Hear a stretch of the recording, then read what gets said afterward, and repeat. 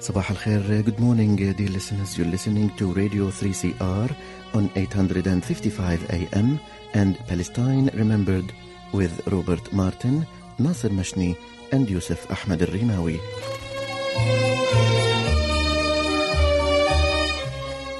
Palestine Remembered is Australia's only English language radio program that is totally dedicated to Palestine. We'd like to welcome those listening on 855 and those that will join us on podcast at 3cr.org.au.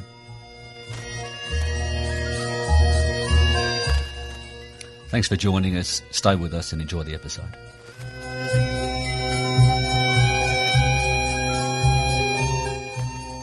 Good morning, Rob. Good morning, Nasser. How are you today? Mate, I am rocking and rolling. Now remember, listeners, June is Radiothon month, and unfortunately we're not in the studio, so we can't do our usual Radiothon where we get to live chat with our supporters and friends and listeners, and you can donate your money. But what you can do is go to 3cr.org.au, click on the donate button, make a tax-deductible donation to 3CR, make sure 3CR is here to stay, so voices like ours on Palestine, but other marginalised communities, their voices can also be heard. We can't actually do it without the money, and it's a necessity, so please dig deep. Dig deep, 3cr.org.au, or call in and somebody will take your credit card details. Now, Rob, we were planning to have Kim on today to do part 2 of her PhD. Unfortunately, she can't be with us, and we'll do that show later on this year. The feedback we got for last week too was fantastic, so we'll make sure that we will do part 2 in the very near future. Well, Rob, I spoke to a couple of people and they were saying to me how much they learned from the show, and I said to them, look, I can't tell you how much I learned as well. So it's a period of Palestinian history that hasn't received the same sort of attention, obviously, as Nakba 48 or Naksa 67 or the invasion of Lebanon, the siege on Gaza. So great that Kim's done that work locally as a Aboriginal woman, and understanding the solidarity with the Palestinian people as another Indigenous people robbed by settler colonialism. Yeah. First things first, we've got a couple of things we want to talk about today, but first we want to talk about annexation, Rob. Yeah, one of these lovely things that I think is due to start within the next month. And this is when Israel start to basically legally steal. Under their laws, legally, yeah. Under their laws, absolutely. Well, according to Benjamin Netanyahu and Donald Trump, it's legal. Under international law, it clearly is not. Under international law, it clearly is not. You're 100% right there. Yeah, so Israel is going to annex parts of the West Bank that are supposed to be a future Palestinian state, Area C, which under Oslo, Israel has complete control over. Some 400,000 Palestinians will suddenly be God knows what in the state of Israel. They won't be citizens. They won't be given citizenship, but they'll be resident illegal immigrants, or God knows what the Kafkaesque term that Israel will apply to those Palestinians that suddenly become part of the state of Israel. So Area C has been an area over the last umpteen years when nobody could do anything except the Israeli army could use it for their bases. Is that correct? Oh, Israeli army could use it for its bases. Yes, correct. But no one else has been able to. But now and it's been basically put aside for this moment. So we should just pause there. So Israel's used it for security and military bases, but also has moved settlers into those areas. Yeah. They've allowed the settlers to build. They've connected those settlements, illegal settlements, to the Israeli power grid, to the Israeli water and utilities grids. It's connected those illegal settlements back to Israel proper inside, Palestine 48. It's given incentives, tax incentives, made the homes cheaper to allow for Israelis to settle in those illegal settlements. Mm-hmm. It's done everything plausible and available, taken extra water. The amount of water available to illegal settlers in the West Bank is something like 5 to 6 times what is available to a Palestinian. The World Health Organization says that the amount of water that each human being needs per day to be, to live a normal life is 100 litres per person per day. The average Israeli settler is close to 300. They've got green lawns and they've got pools. The average Palestinian is somewhere between 30 and 40 litres per day. So, 6 to 7 times more for those illegal settlers. So Area C was supposed to be part of the West Bank that was for future negotiations. What, ultimately leading to Palestinian statehood was seen in the Oslo Accords now almost 30 years ago. But what we've known all along, and Israel's proved, is they're eating it up to keep it. Now, it's like the old analogy of the pizza, isn't it? We buy a pizza, we're negotiating over it whilst one person keeps eating it. Yeah. So we've got the situation now where Israel, has been given green light. Secretary of State Pompeo was in Israel in late May, and he said to Benjamin Netanyahu that Israel had the right and the obligation to choose how they want to apply sovereignty over the West Bank. So that's a direct quote. He said Israel's got the right and the obligation to decide if and how it wants to apply sovereignty in the West Bank. So that's the green light to go ahead. I was going to say that when I was over there, I went through some parts of Area C, and there were houses that weren't that old. But they've got a caveat over the house to say that it could be removed and demolished at any stage, pretty much like all Palestinian houses. You're saying the Palestinian houses had caveats on them, or demolition orders? Yeah, caveats. They could have a demolition order that's basically say that at any time. And I was there 3 years ago, so it will be coming up in the next month or so that they'll probably start losing their homes. So even though it was Area C, there has been some Palestinian homes on them, not many. We should say the reality is that there's a 99% chance that a Palestinian application for a building permit will be denied in Area C. I think that's the facts, Ness. I think that's statistically correct. And that, it's 99.9% chance that if you're an Israeli, that you'll be given your building approval. And the reality of Palestinians, whether they be in Area C or East Jerusalem, anywhere in occupied Palestine, the permit process is so long, so slow, so expensive, and the chance of a yes so little that many Palestinians just build just because they have to. I mean, the kids get married, and the reality is Jeff Helper and his group, the International Coalition Against Housing Demolitions, they've documented tens of thousands of house demolitions since 1967, when Israel occupied East Jerusalem and the West Bank. And there are thousands of Palestinian homes that have got demolition orders over them. And in fact, many Palestinians, when confronted with we're coming on Monday and we're going to knock over your house and you're going to get a bill for $10,000, they're given the opportunity to knock it down themselves and thus save themselves a $10,000 demolition fee. And Palestinians actually are forced, because of the financial implications, actually choose to knock down their own homes. Yeah, one of, again, just, last time I was there, one of the saddest moments I ever saw was a house, probably 12 Palestinians living in it. And, the great Caterpillar bulldozers came through and knocked it to the ground where it was, unrecognisable. And the fact is that half of the Palestinian stuff was in the house. Yeah. And there was a number of girls in school uniforms and obviously come home from school.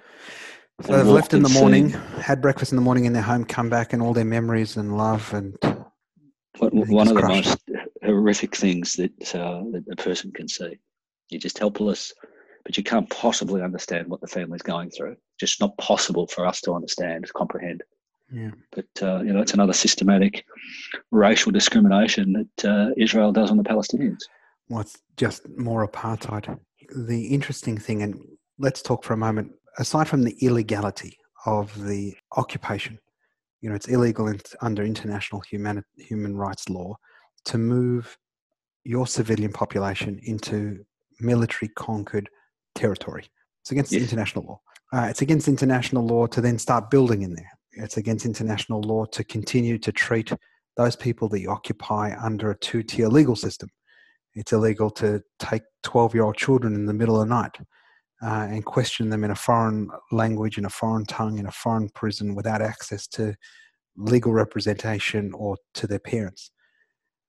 Now, nothing new to us to understand that Israel is a rogue, illegal, a state acting illegally. It's nothing new to us. Pariah state. Yeah. I mean, the challenge we've got now is we're Australians, right? You and I, we're born here, is the silence of our government. I mean, the whole world is jumping up and down. And when I say the whole world, I mean, even the bad guys. In my mind, they're all, some of them are good and some of them bad, but they're mostly all bad. China is upset. China is occupying Tibet. It's almost went into war with India over some disputed territory. It's making moves in the South China Sea. But China's upset. China's not happy with the annexation. They've actually said China is deeply concerned about Israel's plan. The Indonesian foreign minister, he called Pompeo directly, and he said he urged the US to prevent Israel from carrying out its plan. Now, this is coming from everywhere. You know, Russia, and it's a bit rich for Russia to be jumping up and down about annexation. I mean, they just annexed Crimea and is under UN sanctions for the annexation of Crimea. Yeah.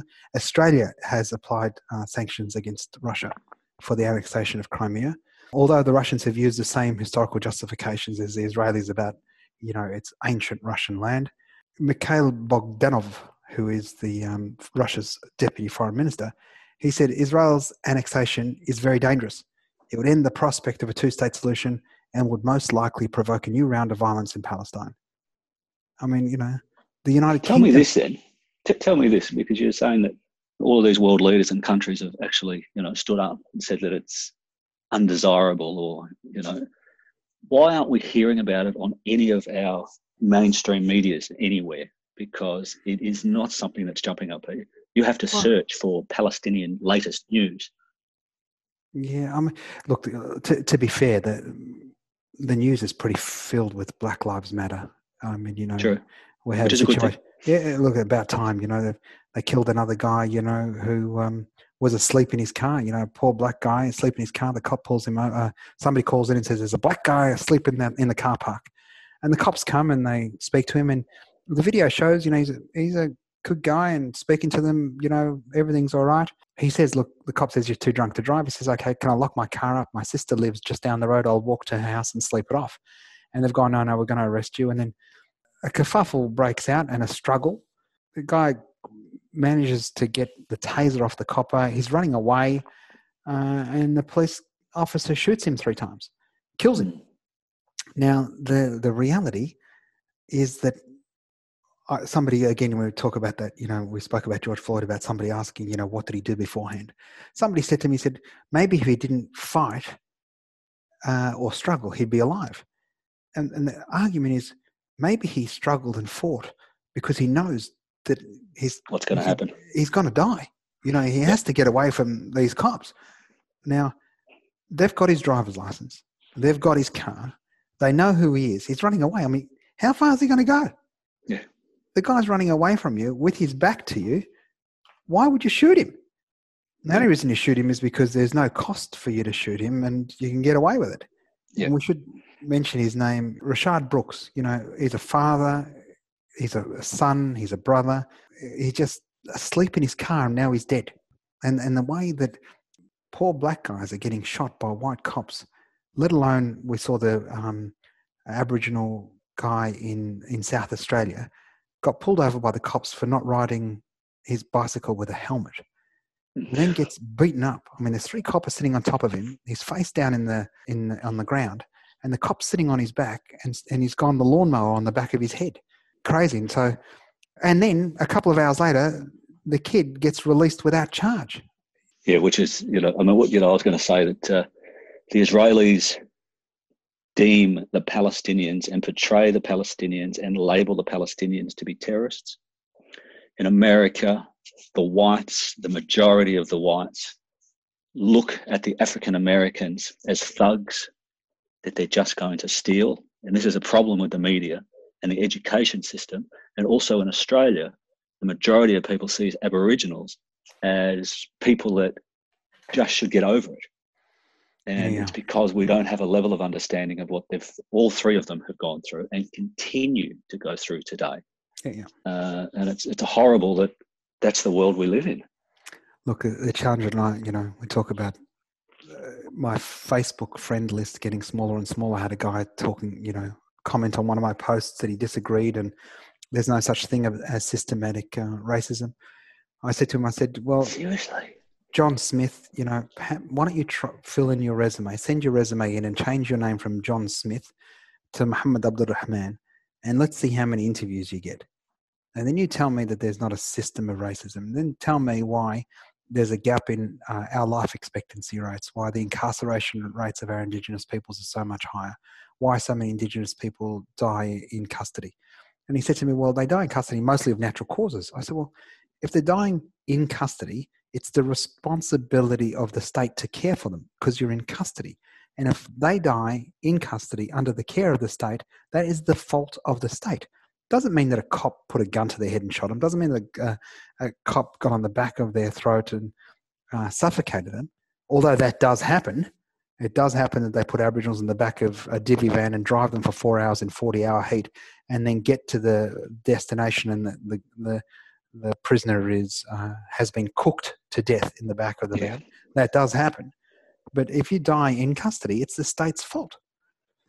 Anyway, let's. You also got to ask a lot of the people that are in there now says you shouldn't be actually in there. Of course not. Of course not. You know, they're thrown in there as a, you know, whether it be a last resort, or they'll go, you know what, he's an Aboriginal, we won't care, we'll get him out in a week. And look, we know that if I was with, you know, an African American or an Aboriginal, one side of the road I'd been pulled over, they wouldn't be handcuffing me. They wouldn't be feeling intimidated by me. No. In fact, they'd say, you know what, Rob, have a good night. Have a good on night. The other side of the road, I mean, exactly the same. Whatever it was, whether, you know, speeding or braking too early, any of those things, you'd end up in the jail. Unequivocally. Well, mate, there's no greater example. There's no greater example than our late sister Tanya Day, who died because she fell asleep in a train. She's in a V-line train, you know, coming to Melbourne or leaving Melbourne on the way to, I don't know, Ballarat or Bendigo. She's asleep on the train.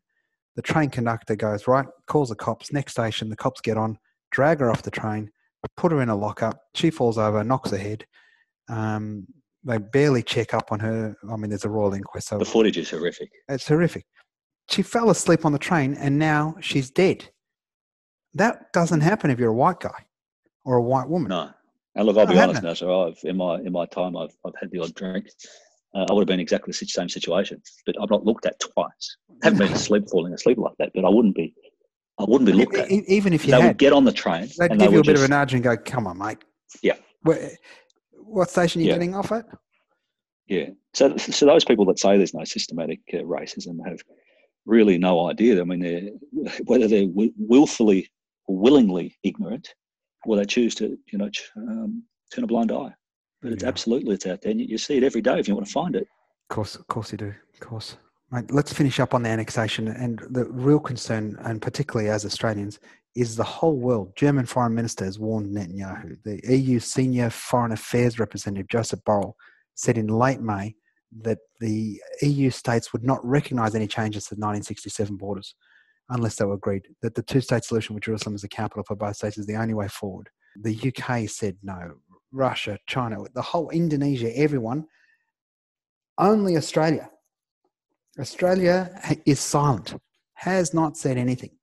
What sickens me as an Australian, Malcolm Turnbull welcomed Benjamin Netanyahu a couple of years ago, and that earlier this year, President Rivlin was welcomed by Scotty from advertising. But here we are, you know, an outlier. And the reality, where Australia sits as a middle power, it has the ear of the United States. It has the ear of Israel. They can say to them, you just can't do that shit. But Australia will never do that, though, will they? We have to do what Big Brother tells them to do. Well, Deputy Dog. I mean, and you know, Australia was right out there. You know, we've got to investigate where the COVID came from. We've got to get the China disease. You know, and we look like we're looking stupid in the world's eyes and how we've prosecuted that, because the reality is that the WHO ended up calling for a full investigation, and China said they wanted it too. Yeah. I mean, yeah, it's crazy. Strange times, that's it. We might finish this section off with just a quote from a UN body, the OHCHR, which said, and I'll read this quote, which I particularly liked, on the annexation. They said that what would be left of the West Bank would be a Palestinian Bantustan, islands of disconnected land, completely surrounded by Israel, with no territorial connection to the outside world. Israel has recently promised that it will maintain permanent security control between the Mediterranean and the Jordan River. Thus, the morning after annexation would be the crystallization of an already unjust reality. Two peoples living in the same space, ruled by the same state, but with profoundly unequal rights. This is a vision of a 21st century apartheid. So very, very Who wrote that? That statement, Rob, was from the United Nations Human Rights Office of the High Commissioner. So, a very, very big group within the UN. So, Brilliantly written. Really outstanding human beings. And, finally calling it what it is and what we've been talking about for a long time, Rob, you and I. 2 sets of people. 2 sets of laws. 1 bit of land. Apartheid.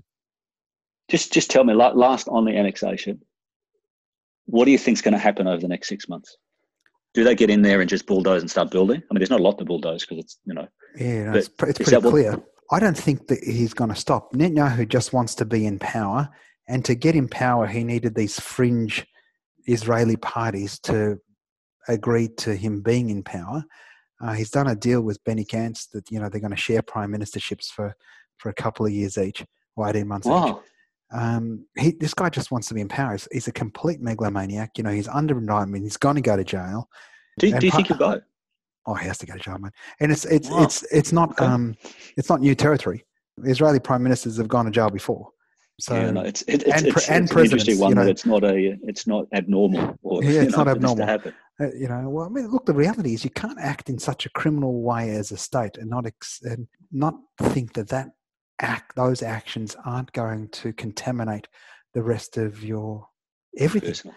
I mean, one of the huge challenges that Israel has is with respect to their kids, conscripts in the occupation. Many of them suffer terrible PTSD, and I say terrible PTSD. Suicide rates too are high. Yeah, it's not normal for a 19-year-old to corral tens, hundreds, thousands of Palestinians and have that level of control over human beings' everyday movements. It's not normal. Now, some of them, might enjoy it. Some of them think it's God's work. But, just because they celebrate God on Saturday doesn't mean that they're bereft of the humanity that we all feel, and many of them suffer terribly. Now, on a scale of suffering where the Palestinians in Gaza are on 4 hours of electricity per day, and the daily calorific intake of their food is only allowed in, no access to the outside world for 15 years. No water. The UN said the place would be unlivable by 2020. Here we are. Population density that would see Australia have something like 50 billion people in it. Crazy, crazy, crazy numbers and crazy inhumanity. And the depth of suffering is despicably low. All the Palestinians in refugee camps in Lebanon, or the Palestinians in Syria that have been displaced because of the civil war and the destruction of Yarmouk, Palestinians in Jordan, etc., the Palestinians in East Jerusalem, West Bank, all of them suffer ongoing stress disorder. There's no post-traumatic stress disorder, no PTSD. It's an ongoing stress disorder. Whereas Israelis come out of that military conscription and then try and become normal. How do you become normal after spending 3 years as a bloke or 2 years as a woman at a checkpoint? It's not right. It's not possible to come unscathed. It cannot not affect you in some way. No. So anyway, look, the reality is that corruption, whether it's in the state level and how that permeates its way through leadership, and then in its own citizenry. It's we've often said, and I know Samah has a poem about it, but in the Palestinians' liberation and freedom, so too will the Israelis be liberated and freed. That's good. It's very, very powerful. Now, Rob, we're going to play one of your favourite songs coming up. It's also one of mine, Queen, Don't Stop Me Now. So listen to this song. Enjoy Freddie Mercury, who was a great supporter of the Palestinians and really, really solid fellow. Don't Stop Me Now. Tonight, I'm gonna have myself a real good time. I feel alive. And the world turning inside out. Yeah. I'm floating around in ecstasy. So don't stop me now. Stop me, 'cause I'm having a good time, Shooting star leaping through the sky like a tiger, defying the laws of gravity. I'm a racing car, passing by like Lady Godiva. I'm gonna go, there's no stopping me.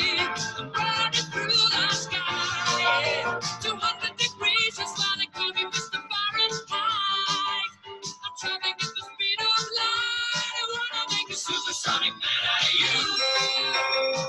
Stop me now. I'm having such a good time. I'm having a ball. Stop me now. If you wanna have a good time, just give me a call. Stop me now. Having a good time. Stop. Yes, I'm having a good time. I don't wanna stop at all. Trip on my way to Mars on a collision course. I am a satellite. I'm out of control. I'm a system ready to reload. Like an atom bomb, about to explode. I'm burning through the sky. 200 degrees, that's why they call me Mr. Fahrenheit. I'm traveling at the speed of light. I wanna make a supersonic woman of you. Don't stop me, don't stop me, don't stop me. Hey, hey, hey! Don't stop me, don't stop me. Ooh, ooh, ooh. Don't stop me, don't stop me. Have a good time, good time. Don't stop me, don't stop me.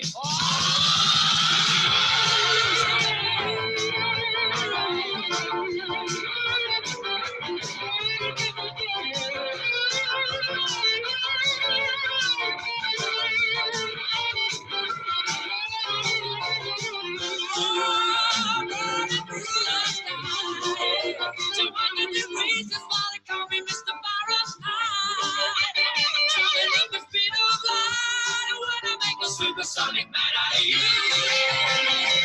Stop it now. I'm having such a good time. Having a ball. Don't stop me now. If you wanna have a good time, just give me a call. Don't stop me now. Having a good time. Don't stop. Yes, I'm having a good time. I don't wanna stop at all.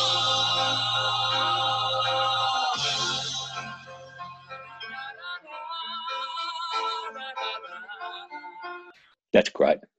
I just came back from the lounge room where I had a big microphone. I put my white t-shirt on and my tight pants, and I feel rejuvenated. So thanks very much for that. Thank you. It's a magnificent and motivational song. Well, you've got a bit of Freddie Mercury about you. Yeah, only a little bit. Only a little bit. I want people to start talking. Oh, they can talk. Now, before we finish up, I just wanted to talk the Australian Jewish Democratic Society and Australia Palestine Advocacy Network has got an online launch of a joint statement on anti-Semitism. Tell us a little bit about it and how can we listen in on Monday? Yeah, thanks, Rob. The Australian Jewish Democratic Society are really a wonderful progressive Jewish group. We've had Yael on from the AJDS previously, and the way they describe themselves is a progressive voice amongst Jews and a Jewish voice amongst progressives. So, online seminar on Monday night. So if people go to apan.org.au, they can register to watch that. Dr. Geordie Silverstein, Vivian Pauzolt, and Meher Maghribi will be on the panel with myself. Look, 3 fantastic brains and me, so be sure to listen to that. If you go to apan.org.au, you'll be able to find more details there. Basically, the crux of it is that the laws are trying to be changed around the world, that if you're critical of Israel, it is deemed to be anti-Semitism. Is that correct? The conflation of the legitimate criticism of the State of Israel and its actions with respect to the Palestinians, they're conflating that with anti-Semitism. They've created this parallel universe where, because they've said that Israel is the state of the Jews, that if you criticize that state, you are therefore criticizing all Jews, and therefore you're anti-Semitic. And it's really, really troubling for those of us who are concerned with the inalienable rights of the Palestinians to self-determination, to return, that we can't criticize a state's actions without having the most vile of accusations held against us. Well, it's also freedom of speech. Bang, gone.